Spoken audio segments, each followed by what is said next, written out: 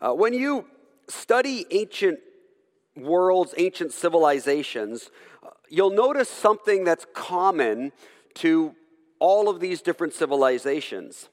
And that is that every single one of them has temples as a key component to their culture. Atheism and secularism were ridiculous in the old world, just as ridiculous as unicorns and elves are to us today. See, the ancients believed that the universe in which they lived overlapped with the spiritual, that the two worlds coincided and existed in and penetrated one another. And so therefore they believed that the gods were all around them. There were spiritual entities and powers that were present all around them, even though they couldn't see them. Often these entities were connected with the rivers and trees, the sun and the moon. Usually they believed that the deities were either dependent upon these different aspects of creation, or some would even believe that these aspects of creation were the deities themselves, that they kind of blended themselves together in a pantheism.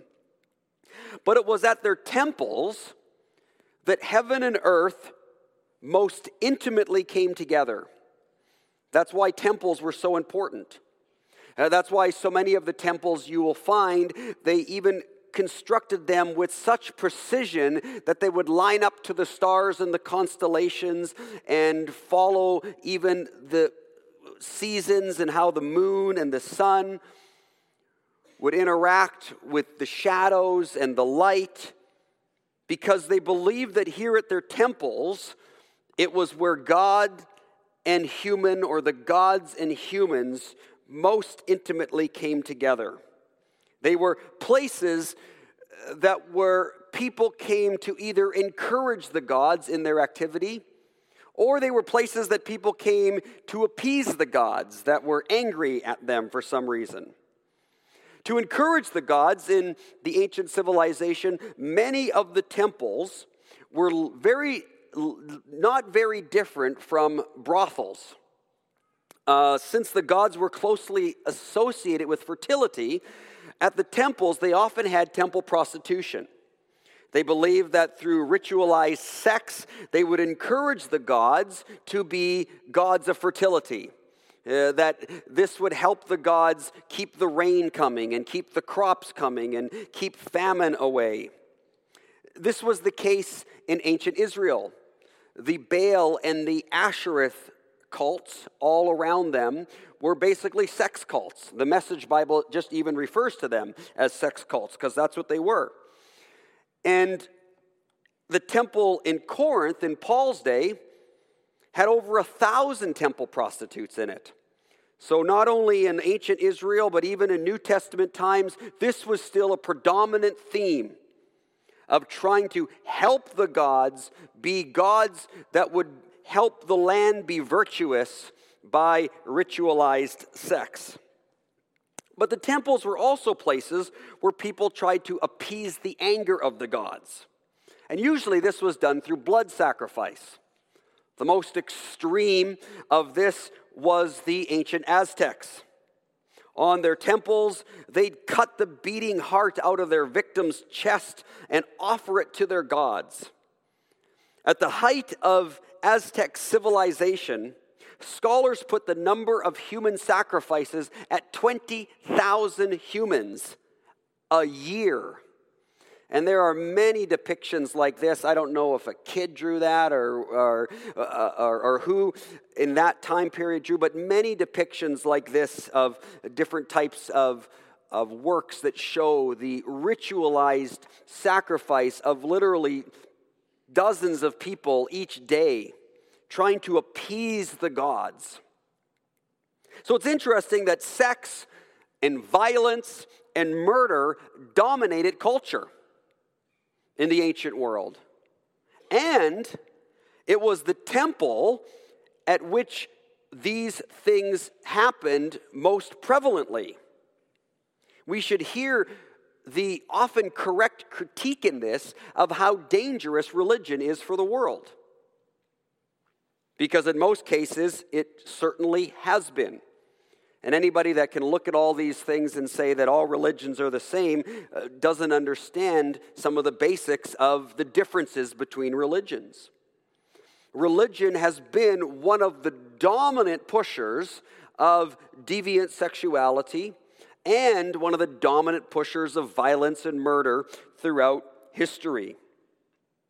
A segment of some of the Greek philosophers raised this objection to religion by even looking at the gods in the mythology that the Greeks believed. And they looked and said, the gods that you worship are so immoral. If you ever looked at mythology, you realize how immoral the lives of the gods are.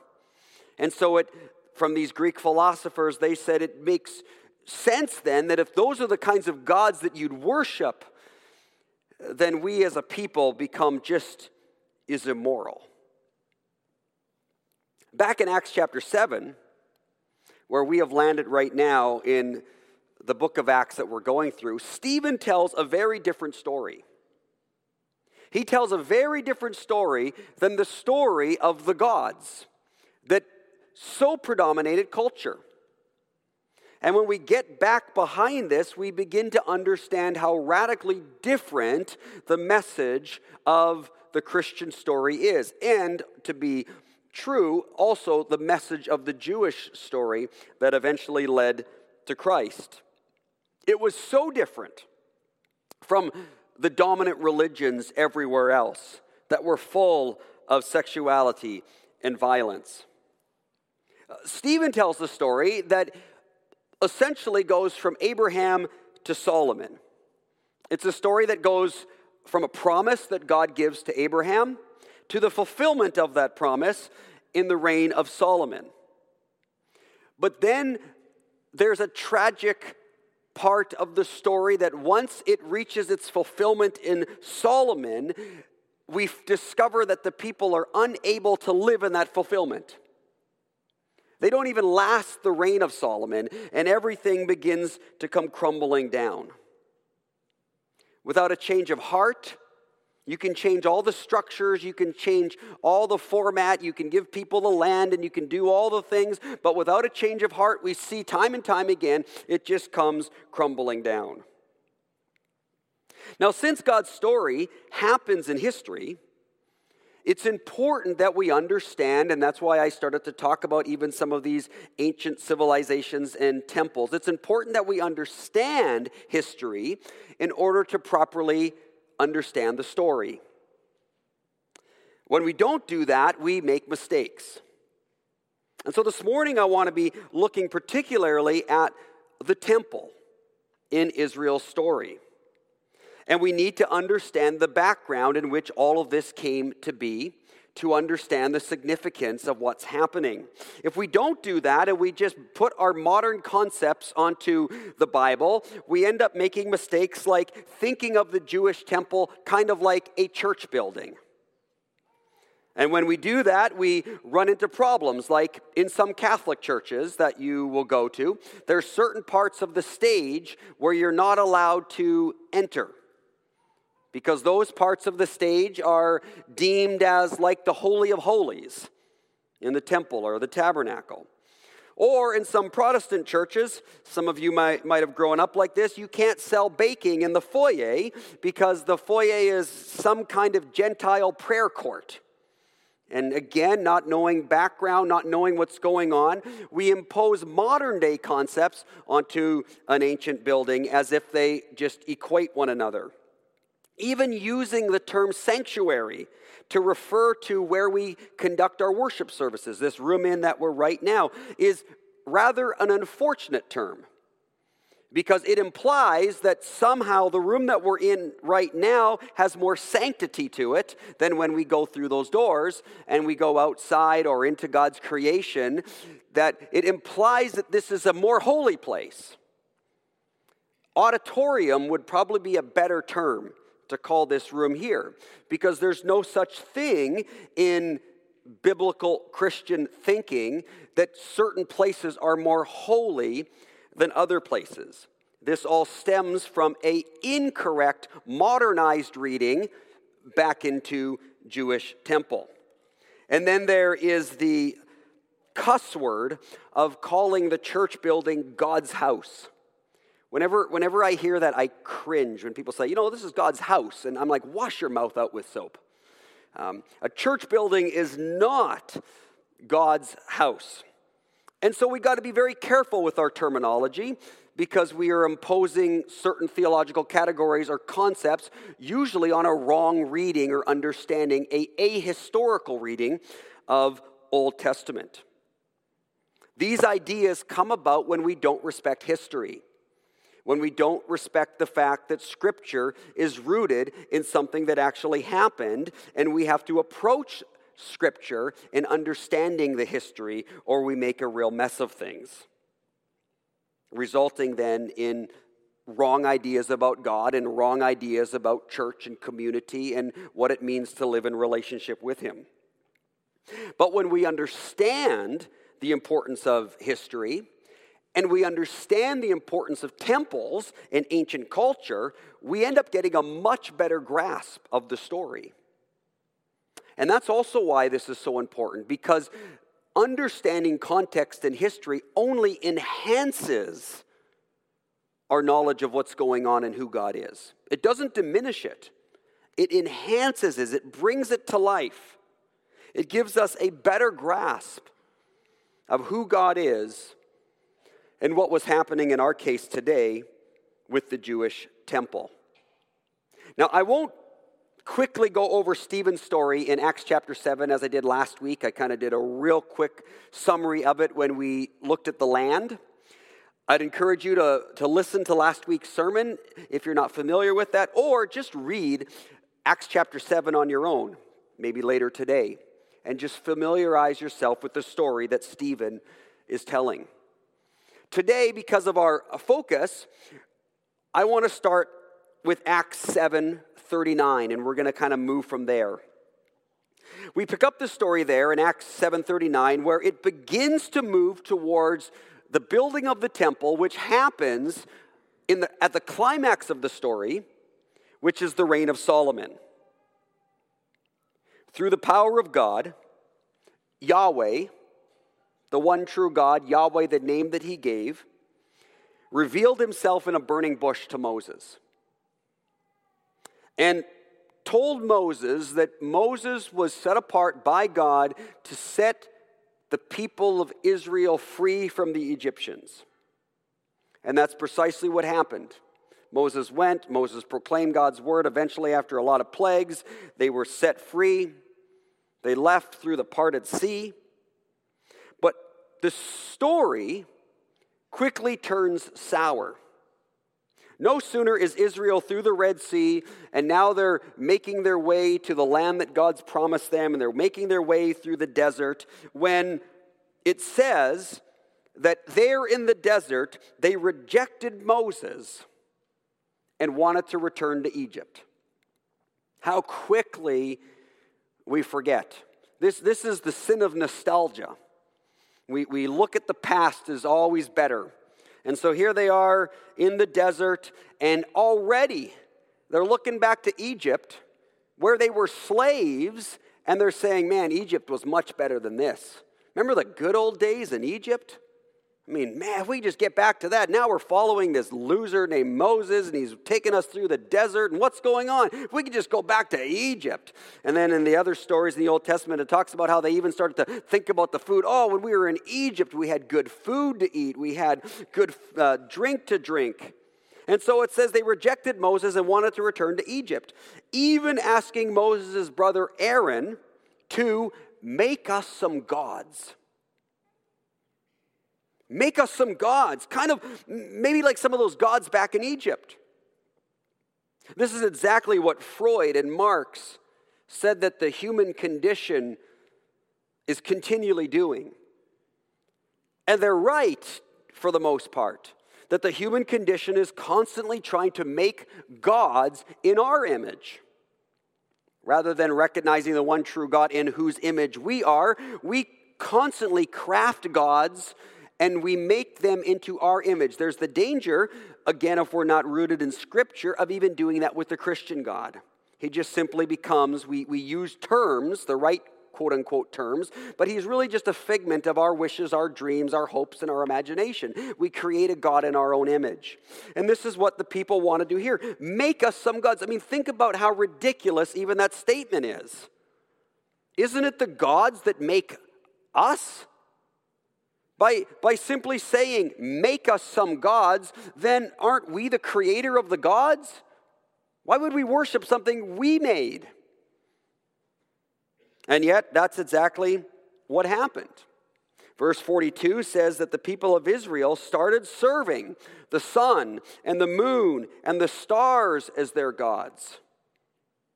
They created a calf to be their god and worshiped it and bowed down before it. But then, in the midst of all of this, we're introduced to something called the tabernacle. Stephen says that under Moses' watch, the tabernacle was constructed according to God's plan showed to Moses. God asked his people to build a tabernacle. And God even gave Moses the specific plan of how to build this tabernacle. And then Moses was to take people who were artistic and creative and engineers and knew how to build things and to build this tabernacle in exact accordance with the plan of God. The tabernacle was a portable rectangular tent.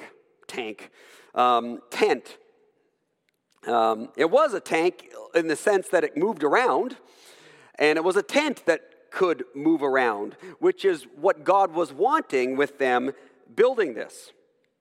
Quite unlike any temple that other people groups had for their gods, the tabernacle was unique.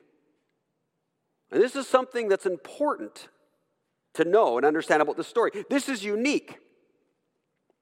Unique on the one hand for how simple it is. I mean, many people would look at that and go, that is what you build for your God? I mean, that just is a simple tent.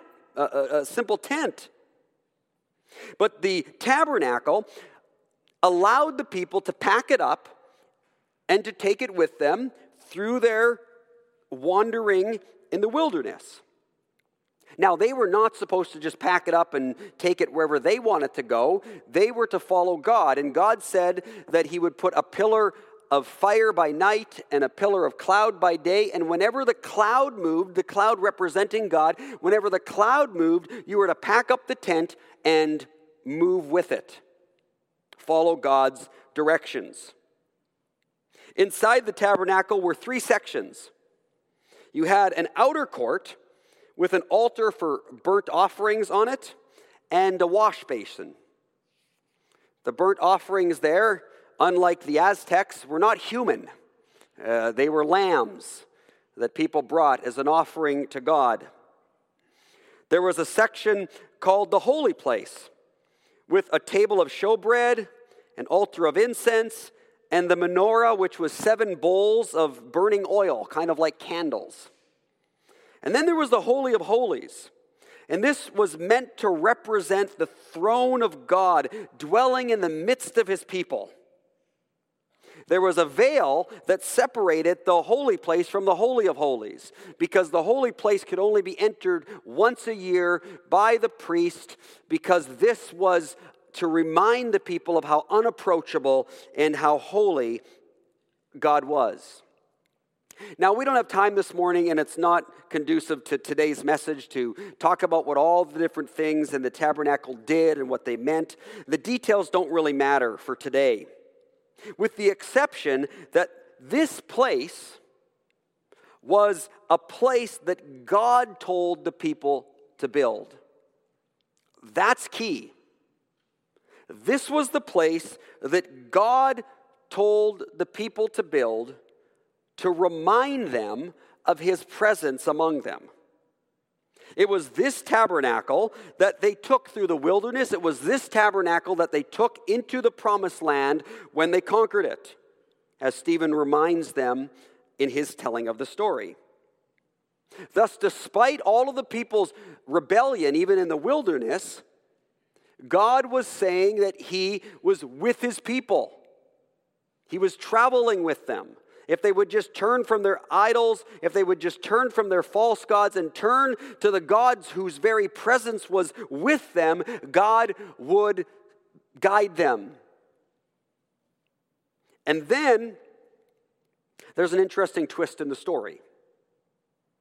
Once everything's established, once the tabernacle has been built to the specifications that God gave them, once they travel through the wilderness with the tabernacle, once they come into the promised land and conquer the promised land with the tabernacle, then they set up their kingdom. And then after Solomon comes, and by Solomon's time, as we saw last week, everything in regards to the very literal understanding of the promise was fulfilled. The dimensions of the land, the amount of people, all of this is fulfilled here in Solomon's time. And then there is this twist in the story.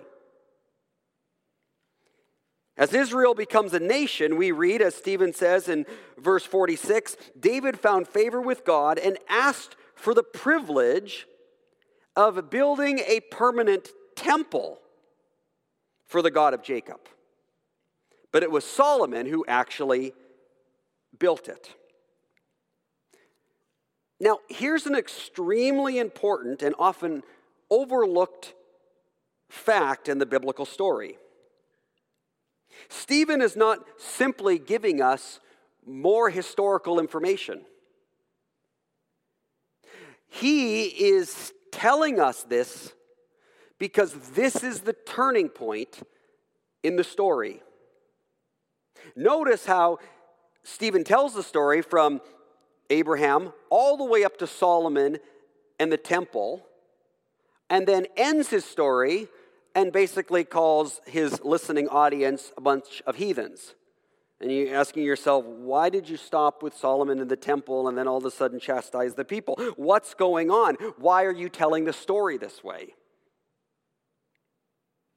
This is why, if we don't understand the background, the history, and everything that's going on, the story doesn't make any sense. It just seems like a time filler. The reason and what's going on is that, as Stephen reminds everybody, God told his people to build a tabernacle. God never told his people to build a temple. That's important. God told his people to build a tabernacle. God never told his people to build a temple. David is the one who asks God and says, God, now that we're established, now that we're in the promised land, now that we've got all this, can we build a temple? You can almost hear David saying, look at all the other nations around us. They all have temples for their God. In fact, in the Old Testament story, when you actually read David's words, that's exactly what David said. Should our God live in a tent? All the other gods live in temples. I mean, what kind of testimony would this be? Anybody comes to us and they just see this tent and they say, yeah, that's where we go to worship our God. When all of their gods have these beautiful and elaborate temples, shouldn't we build a temple for our God? And so David asks. Nathan the prophet goes and brings the request to God, and then Nathan the prophet comes back to David and gives God's response to David. It's a twofold response. In 1 Samuel 7, God says this to Nathan, go and tell my servant David, this is what the Lord has declared. Are you the one to build a house for me to live in? I have never lived in a house. From the day I brought the Israelites out of Egypt until this very day. But when you die and are buried with your ancestors, I will raise up one of your descendants, your own offspring, and I will make his kingdom strong. He is the one who will build a house, a temple for my name, and I will secure his royal throne forever. I will be his father, and he will be my son. Your house and your kingdom will continue before me for all time, and your throne will be secure forever. So God's response is twofold to David's request for a temple. First off, God says, the request is kind of ridiculous because you cannot build a temple for me. I cannot be contained in a building. Secondly, he says, if a temple is going to be built for me, I will build it. I, God, will build it. How will I build it? I will build it myself through one of your sons, whom will also be a son of God. And his reign will be a forever reign. This then is followed by one of the great misunderstandings of the Bible. David hears this and goes, they must be talking about my son Solomon. I mean, obviously, this must be Solomon that he's talking about. And so David begins, because he's told that he's not going to be able to build it, David then spends the rest of his reign preparing for his son Solomon to build the temple. But it seems clear from what God said to David that this was not God's intent. Didn't God say, David, are you the one to build a house for me? Do you actually think I could live in a house? Why would then God all of a sudden say, but your son Solomon, he could build a house for me because I could live in that house? That doesn't make any sense. David, if you can't build a house for me, why would you think that Solomon could build a house for me? You're both unable to do that. Besides, the son of David, if you listen carefully to Nathan's word, the son of David whom God says he will raise up to build a house for him is described as one who shares the very name of God. He's also described as one who is also the Son of God. He is also described as one whose kingdom and throne will endure forever. Well, none of those things are true about Solomon. None of those things are even true about Solomon's descendants. Eventually, when the south gets wiped out by the Babylonians, the line ends. And there are no kings on the throne anymore. The person described here by Nathan is certainly not King Solomon, and it's certainly not talking about a physical temple, which he's negated by the first point.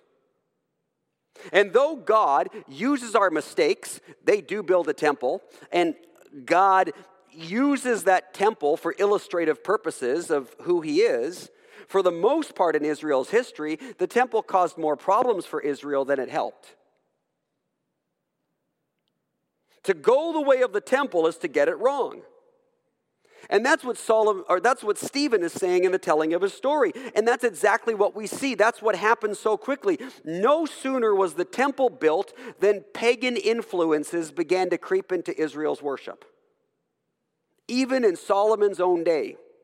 Solomon builds the temple, and no sooner does Solomon build the temple than he begins also marrying all these foreign women and foreign wives, and they start bringing in their foreign gods, and the temple begins to become, already in the time of Solomon, kind of this smorgasbord of gods and deities. And this is precisely the point Stephen makes. Look at Acts 7, verse 48. It was Solomon who built the temple. And then Stephen reminds the people all the way back to what Nathan said in the beginning. And it's like, you guys, don't you get this? It was Solomon who built the temple, but the Most High doesn't live in temples made by human hands. As the prophet says, heaven is my throne, the earth is my footstool. Could you build me a temple as good as that? Asks the Lord. Could you build me such a resting place? Didn't my hands make both heaven and earth? Stephen tells a story right up to Solomon's building of the temple and then stops.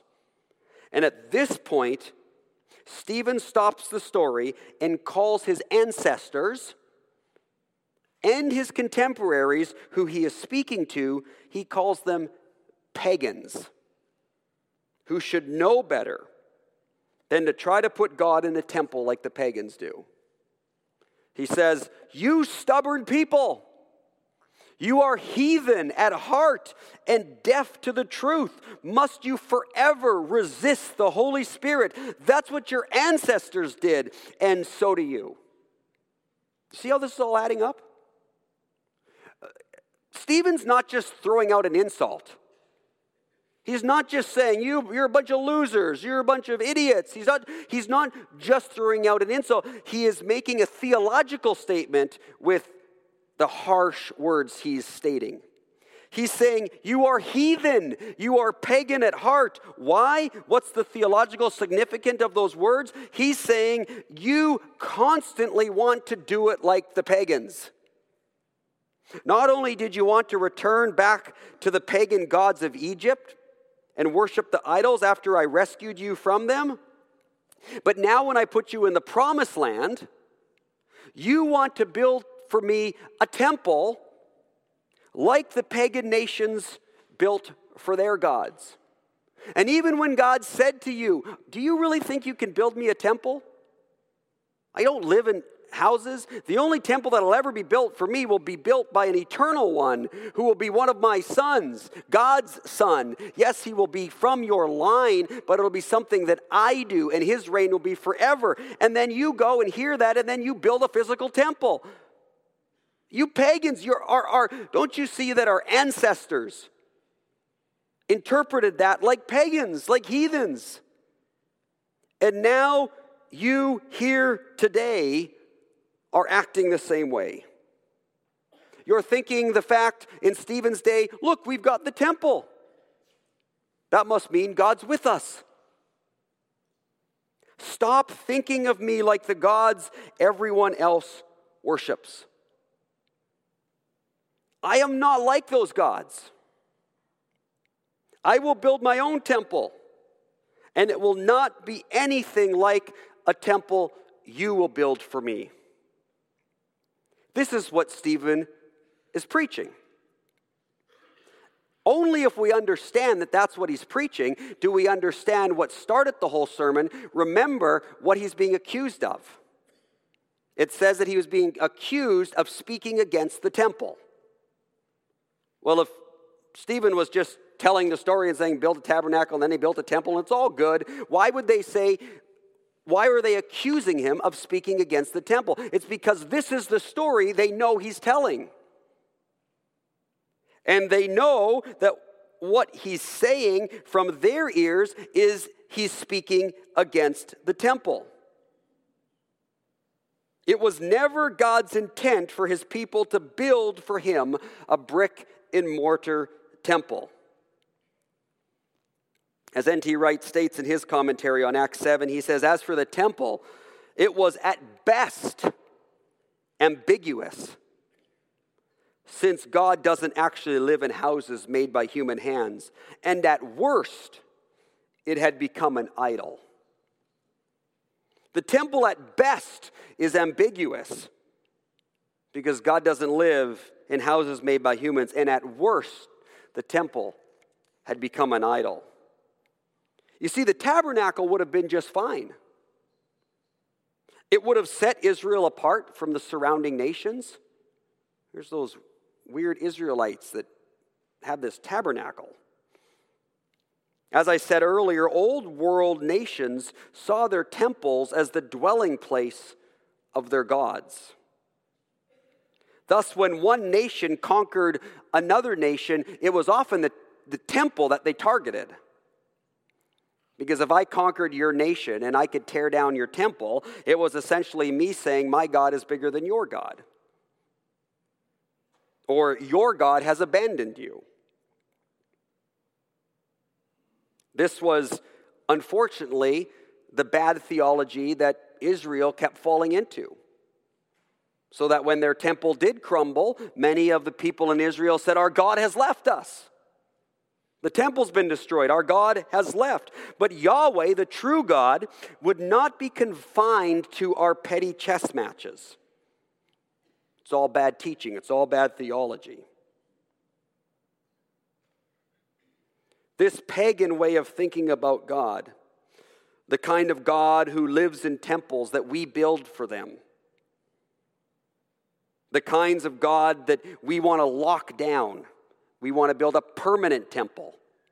God is here, he's located, he's kind of definable, we know what he's like, we've locked him down. The tabernacle, on the other hand, that God asked for was mobile. You can't contain, you can't locate, and you can't control God.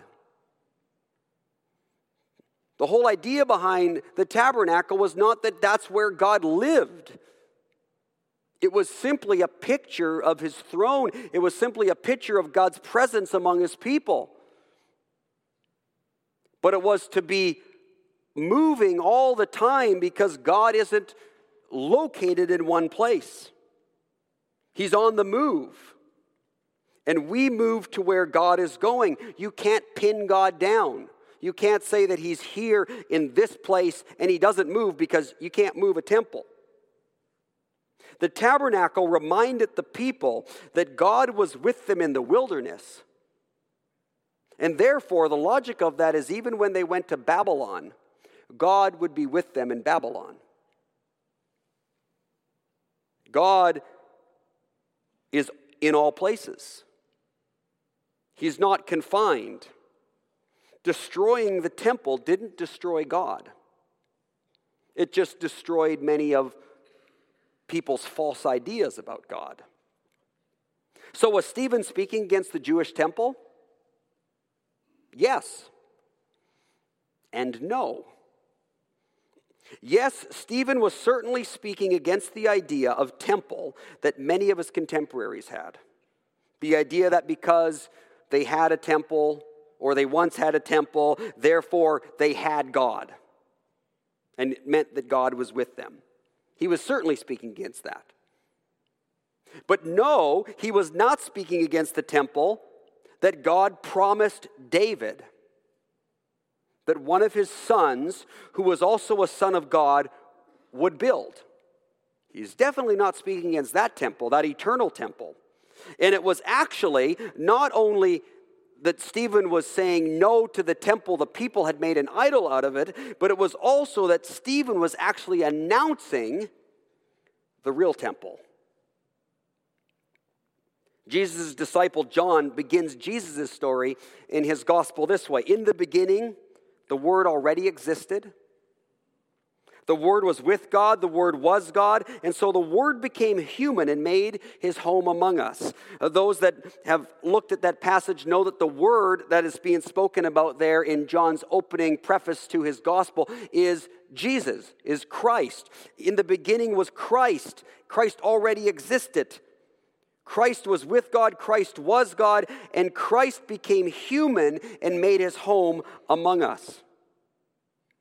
And when we look at that and we look at the word behind made his home among us, the actual word that John uses there for made his home among us is tabernacled. Jesus, Christ, tabernacled among us. Rather than in a magnificent temple, which becomes about us defining God, it was in the simplicity of tabernacle, or we could say in the simplicity of the manger, that God tells us about himself. See how upside down God's story often is? You'd think in the Old Testament, why would we want to say that this tent symbolizes God? Why not make a magnificent temple for him? Doesn't God deserve that? And yet God knows how quickly that becomes all about us. And in the same way, when he came in Christ, we say, why didn't he come down as a great king on a humongous throne? And instead he decided to come in a manger. Because if he would have come on the way we think he should come, on a great throne and all of those things, it again becomes more about us. God chooses the tabernacle, the simple. God chooses the manger. But as God said to David, his plan was also to not just tabernacle, but was also to take up permanent residence with us. It was to then temple among his people. The difference, however, would be that he would build the temple, not we. So John continues his story of Christ who tabernacled among us in his incarnation. In the next chapter, he then tells this story. Jesus made a whip from some ropes and chased all the people out of the temple. See, now do you understand what's going on in Jesus turning over tables in the temple? It's not about bake sales. There's so much more going on here.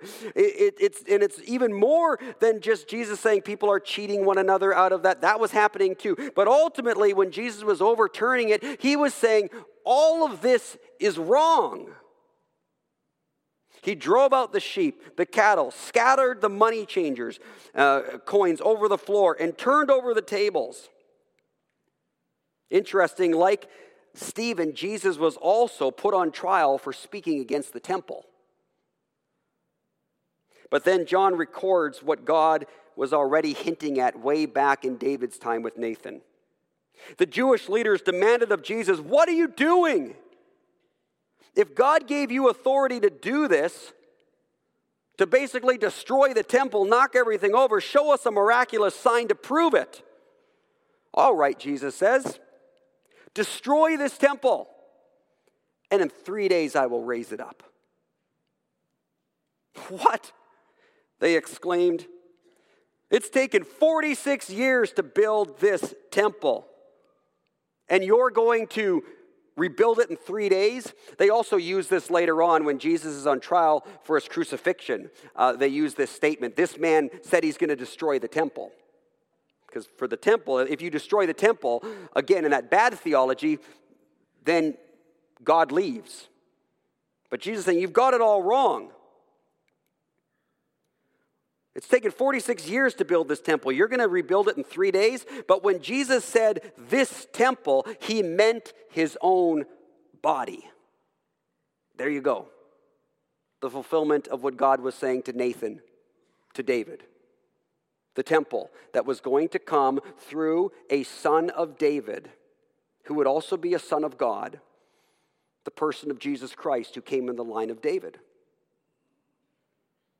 Jesus said this temple, when he said that, he meant his own body. And after he was raised from the dead, his disciples remembered he had said this, and they believed both the scriptures and what Jesus had said. In Jesus' resurrection, he became the temple through whom we could meet with God. Jesus is the place where we meet directly with God. That's also why on his crucifixion, the temple veil tore. Direct access to the Holy of Holies. It's not about buildings. It's about Jesus. He's the temple. In all of this, even today, we must resist the temptation to domesticate the one true God by associating him too closely with our buildings, with our land, with the gods of other religions, or with our ideas about what we think God should be like. There's no place for superstition in Christianity. In fact, in the theology book that the Bethany men are studying, by Daniel Migliore, the chapter that we are going to be discussing this week on Wednesday and the following Wednesday for the other group of guys. Daniel Migliore says on Revelation, he says, Revelation is not something that confirms what we already know.